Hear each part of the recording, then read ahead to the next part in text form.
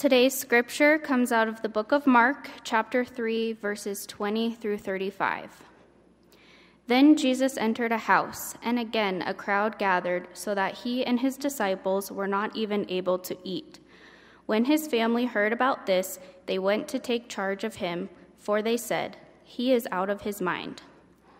And the teachers of the law who came down from Jerusalem said, "He is possessed by Beelzebub. By the prince of demons, he is driving out demons." So Jesus called them over to him and began to speak to them in parables. "How can Satan drive out Satan? If a kingdom is divided against itself, that kingdom cannot stand. If a house is divided against itself, that house cannot stand. And if Satan opposes himself and is divided, he cannot stand. His end has come. In fact, no one can enter a strong man's house without first tying him up. Then he can plunder the strong man's house.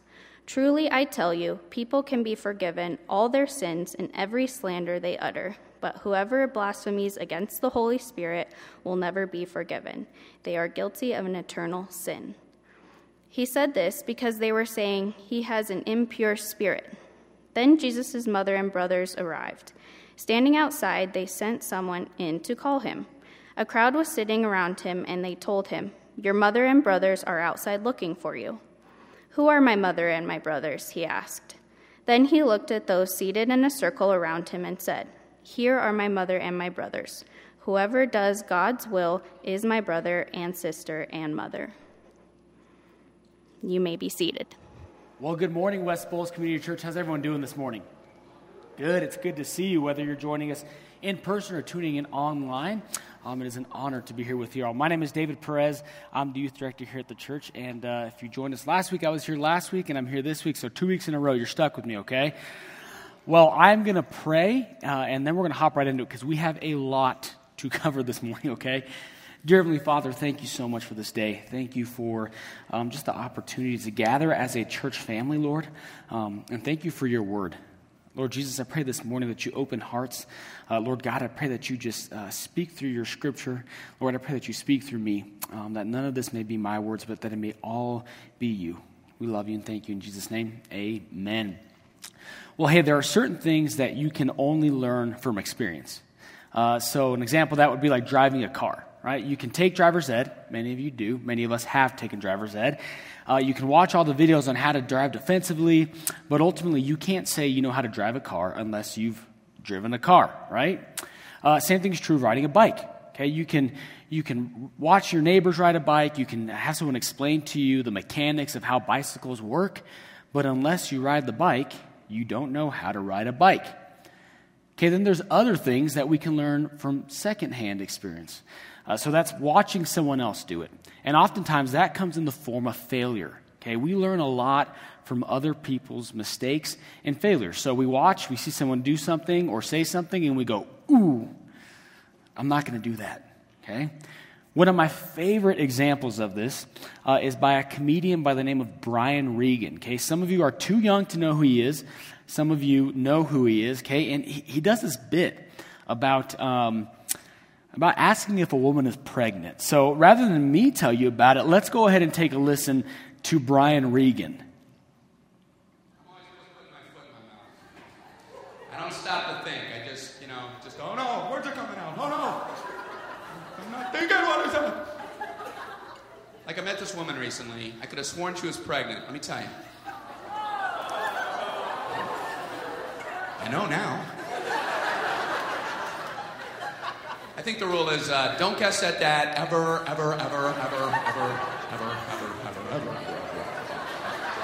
Something like that. I didn't have enough evers memorized, you know.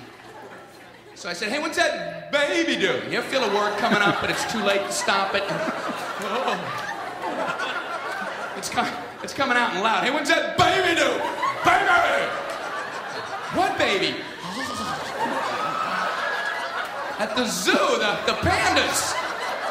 I knew they were trying to have one. I just, thought we'd talk about it. Talk about the fluffy zoo animals that I hear they got them over there. You can go look at them if you want, touch them. Oh my gosh. It is just cringy to hear that, isn't it? Yeah, has anyone ever made that mistake in here? Yes? Yeah, a few times, okay. Now, I heard that clip in 8th grade, okay? And I remember hearing that clip. Now, and if you know me, you know I tend to put my foot in my mouth. Okay, it happens. In fact, I'm a little nervous at some point this morning. I'm probably very likely to put my foot in my mouth, okay? But I remember hearing that in 8th grade and just going, oh my gosh. Like, how could he do that? Okay, I heard his failure, and I said, I'm never, ever, ever going to ask that question. And by God's grace, I never have, okay? And so I learned from his failure. I remember hearing that and going, okay, I'm going to learn from that. And so this morning, that's what we're going to aim to do. We're going to look at someone else's failure. Specifically, we're going to look at a few people who, even though Jesus is right in front of them, they miss him entirely.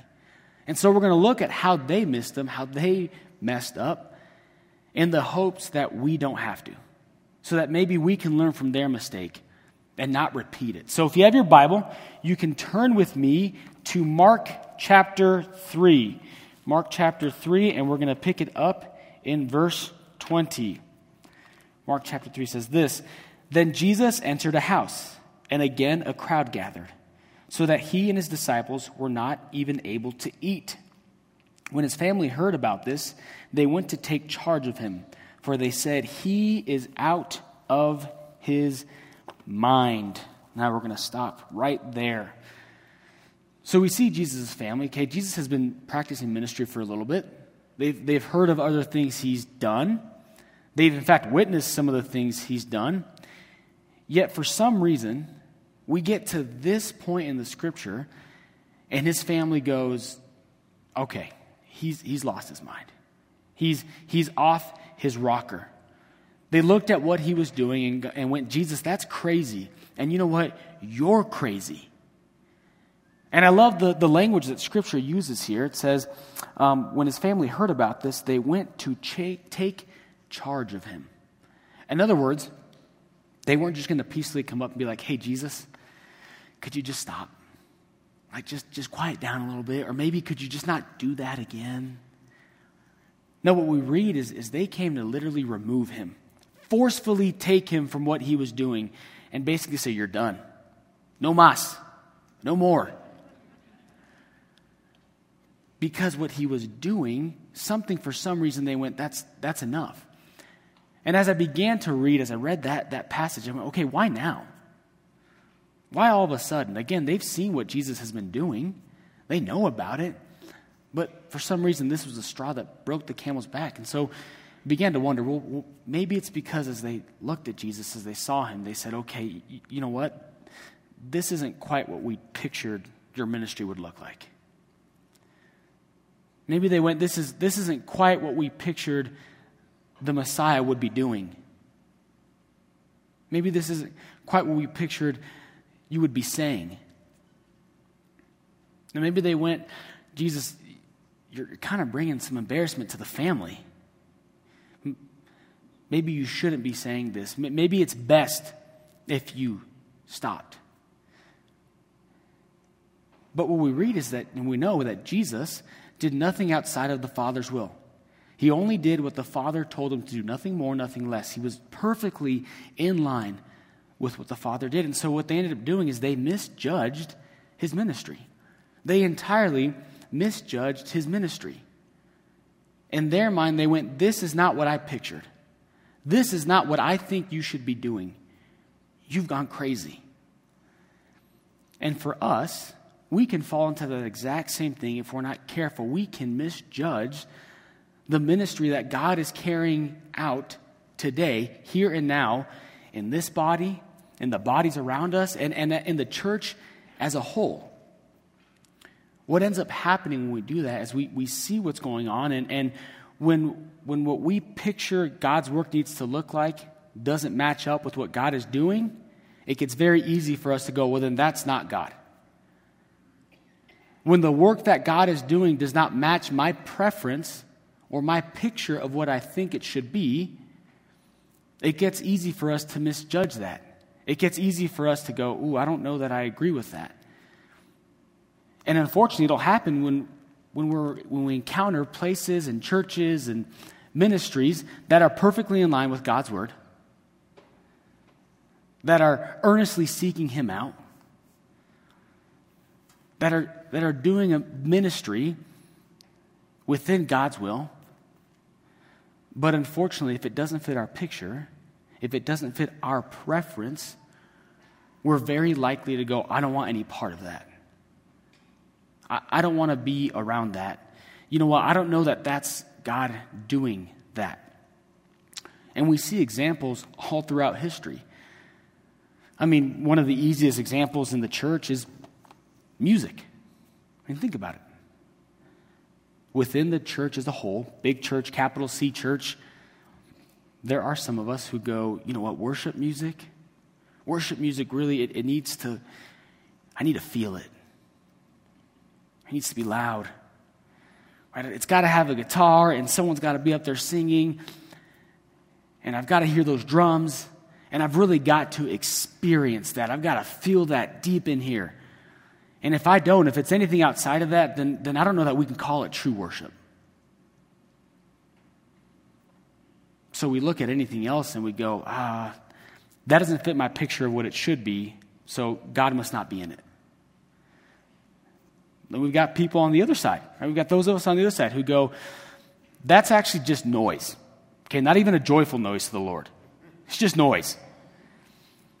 And if it's not a thought through hymn, if it's not sung by a choir, if there's not a pipe organ, then I don't know that we can call it worship. And so I don't want to be a part of that. I don't know that God's in that. Yet, there's room for both. There's room for both. But because it doesn't fit our picture or our preference, we misjudge it. We go, I don't want any part of that. And it's split churches. I mean, just look at all the denominations we have within the Christian faith.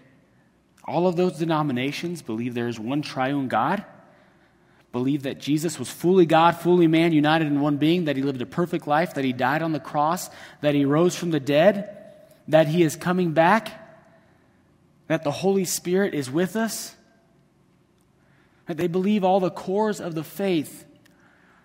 But what has happened oftentimes with some of these denominations is they've gone, well, I don't agree with you on something minor. That's not my preference. That's not how I pictured it. So you know what? I'm going to go do something different. God's not at work in that. I'm going to go somewhere else. Now, don't hear me wrong. There have been times in history where there have been church splits and divisions because someone has been doing something outside of Scripture. I'm not talking about those. I'm talking about when it's about preference, when it's about what I think is best, what I think is right, what I think it should look like, what I pictured it as. We can misjudge it. So that's the first way that we can miss Jesus, is by putting our preference above what's happening, above what he's doing. And so how do we keep from doing that? How do we keep from doing that? We have to remember this right here, that God's work doesn't always fit my picture.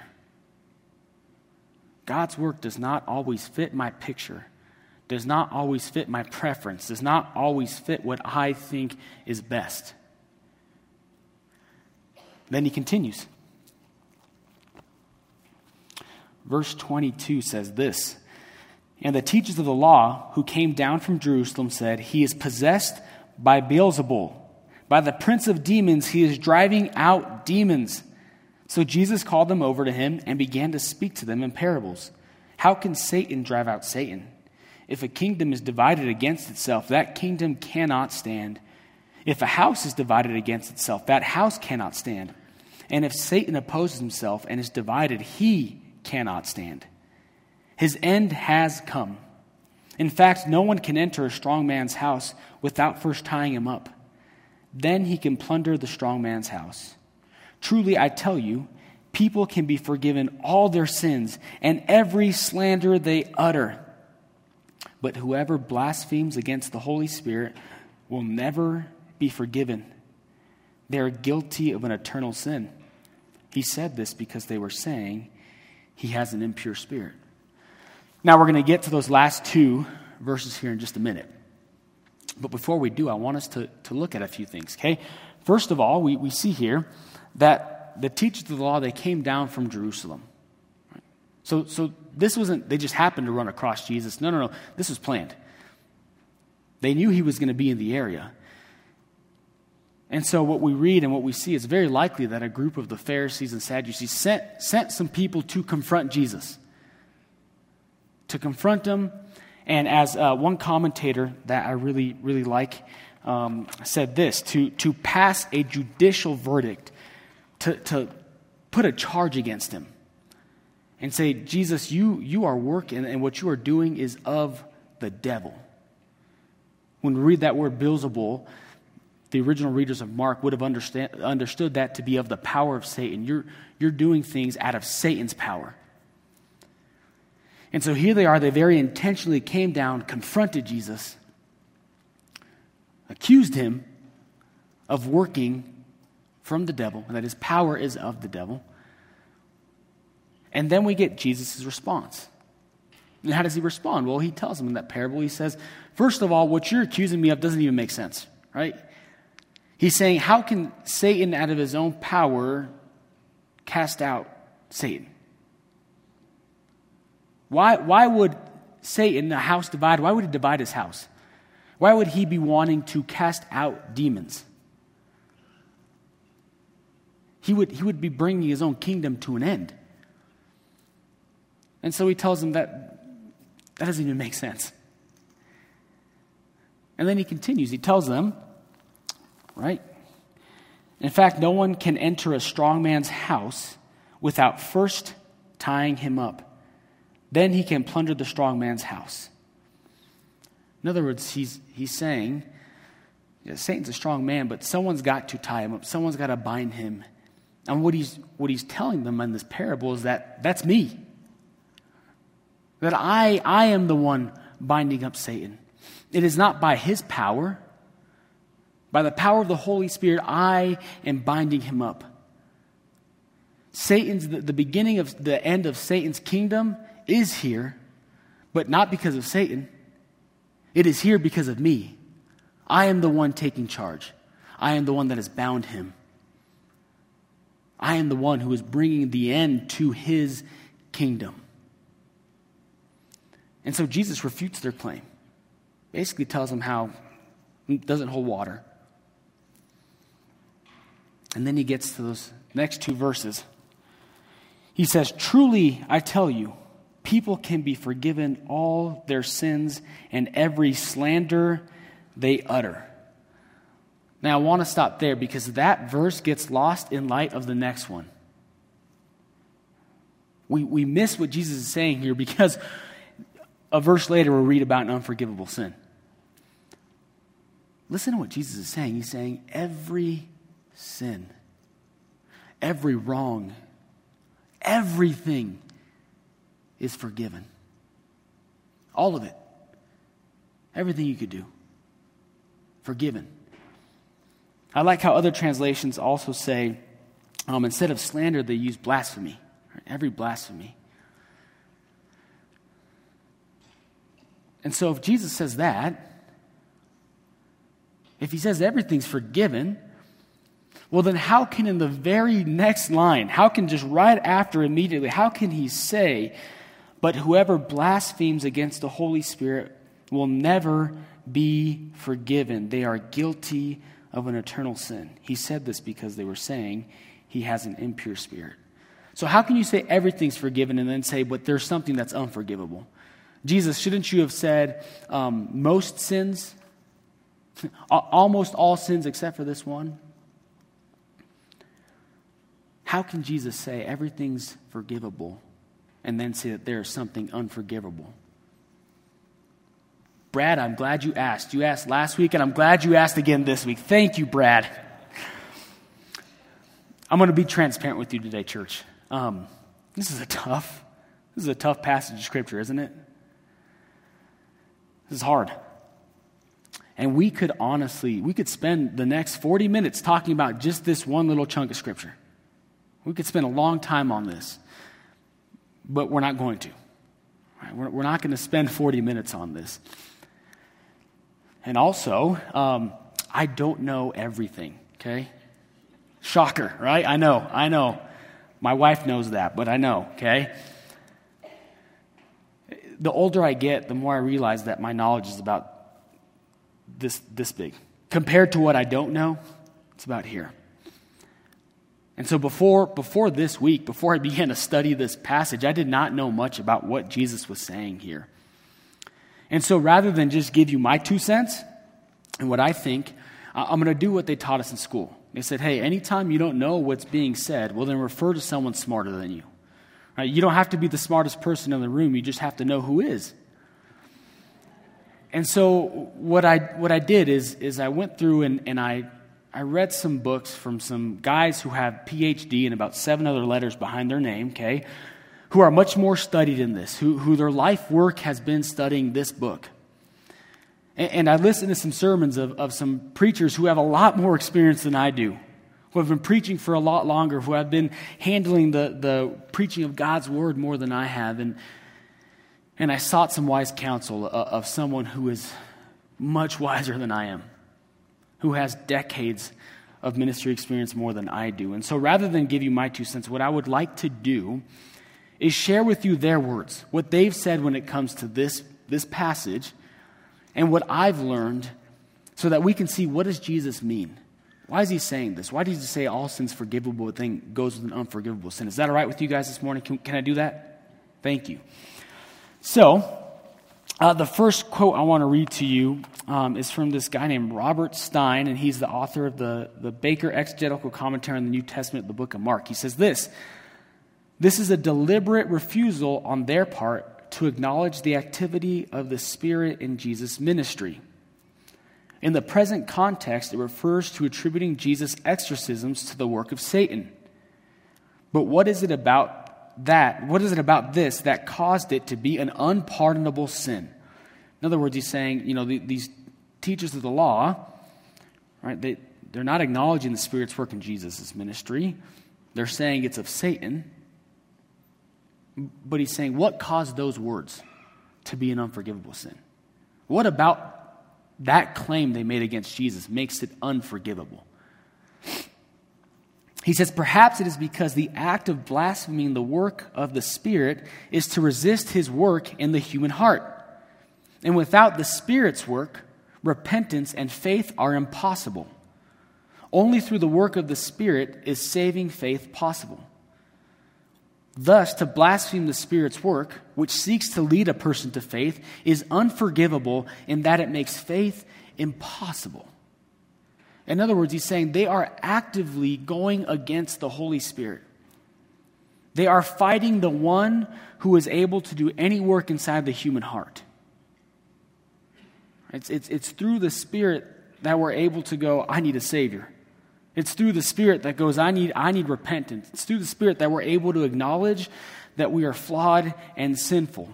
It is only through the Spirit that we're able to draw near to God. And so what he's saying is they are denying the Spirit's work and his ability to do that.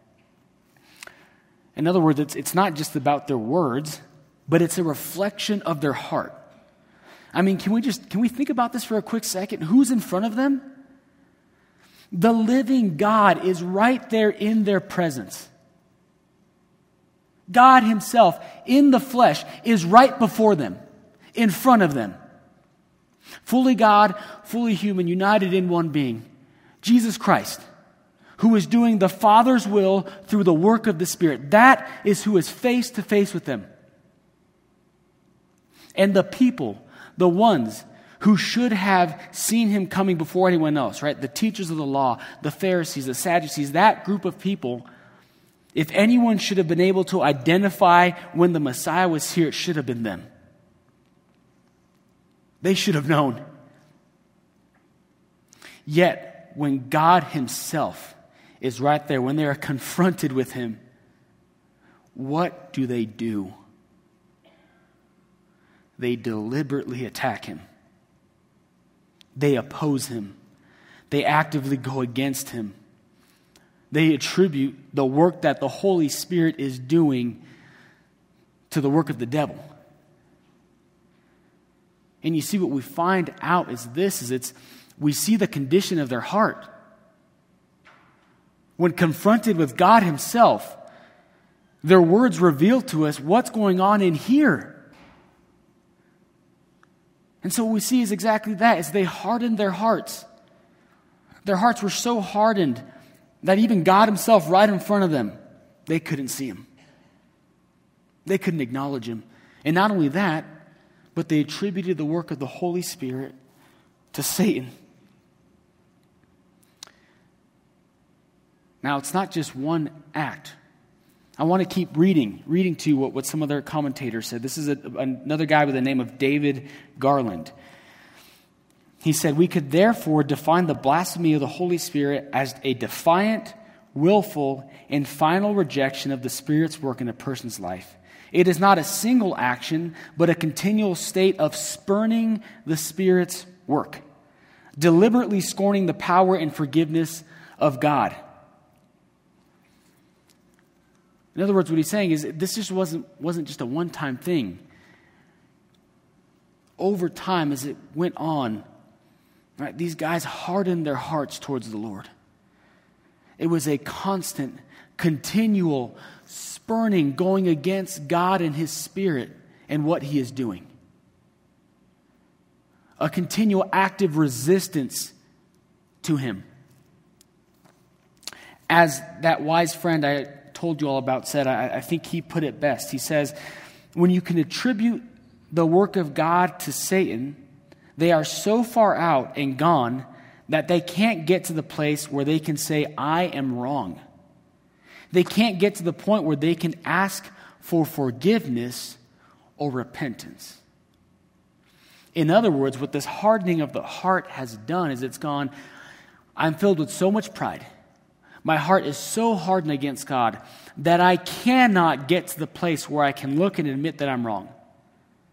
That I cannot get to the place where even when confronted with God, where I can say I'm in need of forgiveness or I'm going to repent. And so what we discover is this, is that if there is no need for forgiveness and if there's no desire for repentance, then there can be no forgiveness of any sin. So it's not that there's this kind of, you're going to commit the one unforgivable sin. No, it is this continual work. It is the continual hardening of the heart to get to the point where you're going, I don't need forgiveness and I don't need repentance. I'm above that. I'm perfect. I'm better than that. And that's exactly what's going on here. Their hearts were that hardened. They could not and would not get to the place where they would ask to repent, where they would ask for forgiveness, where they felt that they needed it. Timothy Keller, in a sermon he gave on this exact subject, he was actually talking out of the book of Matthew, and there's a parallel to this in the book of Matthew, but he reminds us of exactly that without the ability to ask for forgiveness or seek repentance, there's forgiveness for no sin. And so that's what makes it unforgivable. It's that we do not want forgiveness or repentance of any sin. So how can you forgive anything?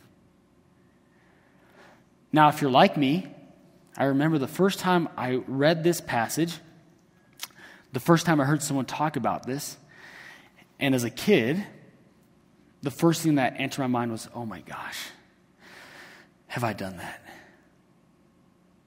We read this passage and we worry and we go, oh my goodness gracious, have I committed the unforgivable sin? Has my heart gotten there? Well, there's good news. I want to read something that Timothy Keller says. If you're afraid that you've committed the unpardonable sin, you haven't. You're not capable of that kind of worry. Only the Holy Spirit can produce it. In other words, what we find out is that when you have that worry, when you go, oh my gosh, have I done that? Well, what that communicates is that you are worried about this relationship being lost. You are worried about your connection to your Father being gone. There is a conviction there. And there is no conviction without the Holy Spirit. He's the one that convicts. He's the one that brings us close to Him. And so if we're worried about it, well, that shows the Holy Spirit's active work in our life. Not only that, but if there is conviction, if you do something wrong and you're like, oh my gosh, how could I have done that? If there is this active desire to want to grow in your faith, to know the Lord, then that's the Holy Spirit at work in your life. And you cannot accidentally do this.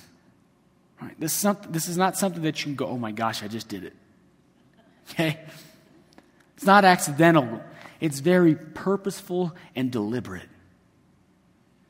The hardening of the heart to that extent, where we think and go to the point where we are no longer in need of a Savior, is hard work. You've got to actively work to get there. And so, what does that mean for us? How do we learn from this? Well, one, like I said, this is not something you can accidentally do. Right? If you're worried about it, you haven't done it. The second caution I have for us is this: we need to be very careful to not point that out in someone else. We need to be very careful that we do not become the judges of someone else's heart. That we don't go, oh man, I can't believe they did that. I would never. How could they? We need to be very cautious that we don't get to the point where we start going, I think they might have committed it. I think their hearts might be hardened. Because you and I cannot judge the heart. That is God's job. That's His responsibility. He is judge. And if we can get to the point where we are able to go, you've done it. We're on the path to hardening our hearts. We're on the way to going, I'm above everyone. I'm better than everyone, and I don't know that I need to repent or ask for forgiveness anymore. So what does this mean for you and I? What does this mean for you and I? How do we not commit the same thing? How do we learn from this mistake? Well, it's this. I have to remember that I have to remain open to the Holy Spirit's constant work inside of me.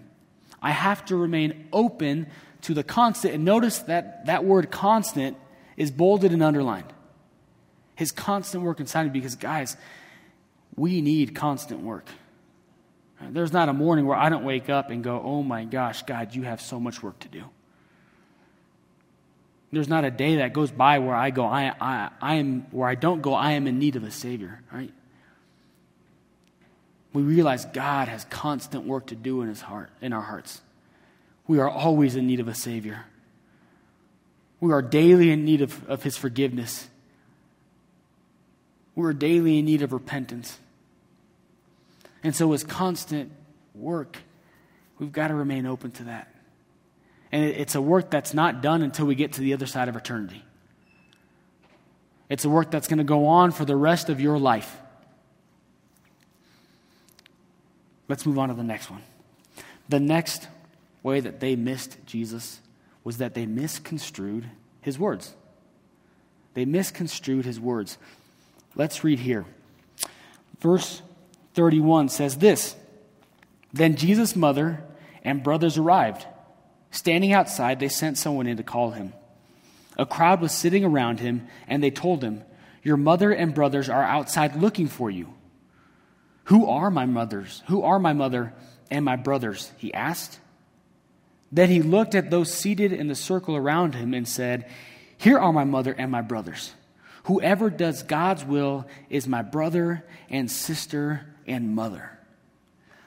When we read that, it can get very easy for us to go, wait, is Jesus saying I've got to get rid of my family? Now, for some of you in here, you're going, amen. Okay? That's not what He's saying, though. No. He's expanding the meaning of family. He's saying, look, your family now consists of every believer. Your family now consists of everyone who proclaims my name, who does my will, who does the will of the Father. That is now your family. And so here's what we're going to do. Very quickly, okay, we're going to do this for 1 minute. I want us to meet our family. Because everyone in here, right, believers, this is your family. And so I know we already did standing Greek, but what I want you to do, we're going to take 1 minute. I want you to find someone behind you, in front of you, next to you, who you don't talk to very often, who maybe you don't know that well. And you're going to just do two things. Ask them their name and ask them how you can pray for them. All right? If you feel inclined, you can get their phone number and you can reach out and see how they're doing this week. If you're online, I want you to do that with the person next to you. And if you're watching alone, well, that's okay. What I want you to do is just jot down the name of a few people who you want to reach out to this week. And then I want to challenge you to reach out to them and ask them the same questions. Ask them how you can pray for them. So does everyone understand what we're doing? All right, when I say go, we're going to go. Ready? On your marks, get set, go.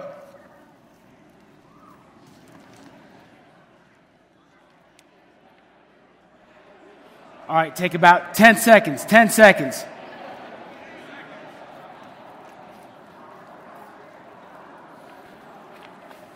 Five seconds. One more second, Dana. One more? One more second. Okay, I'll give you one more second. Yeah.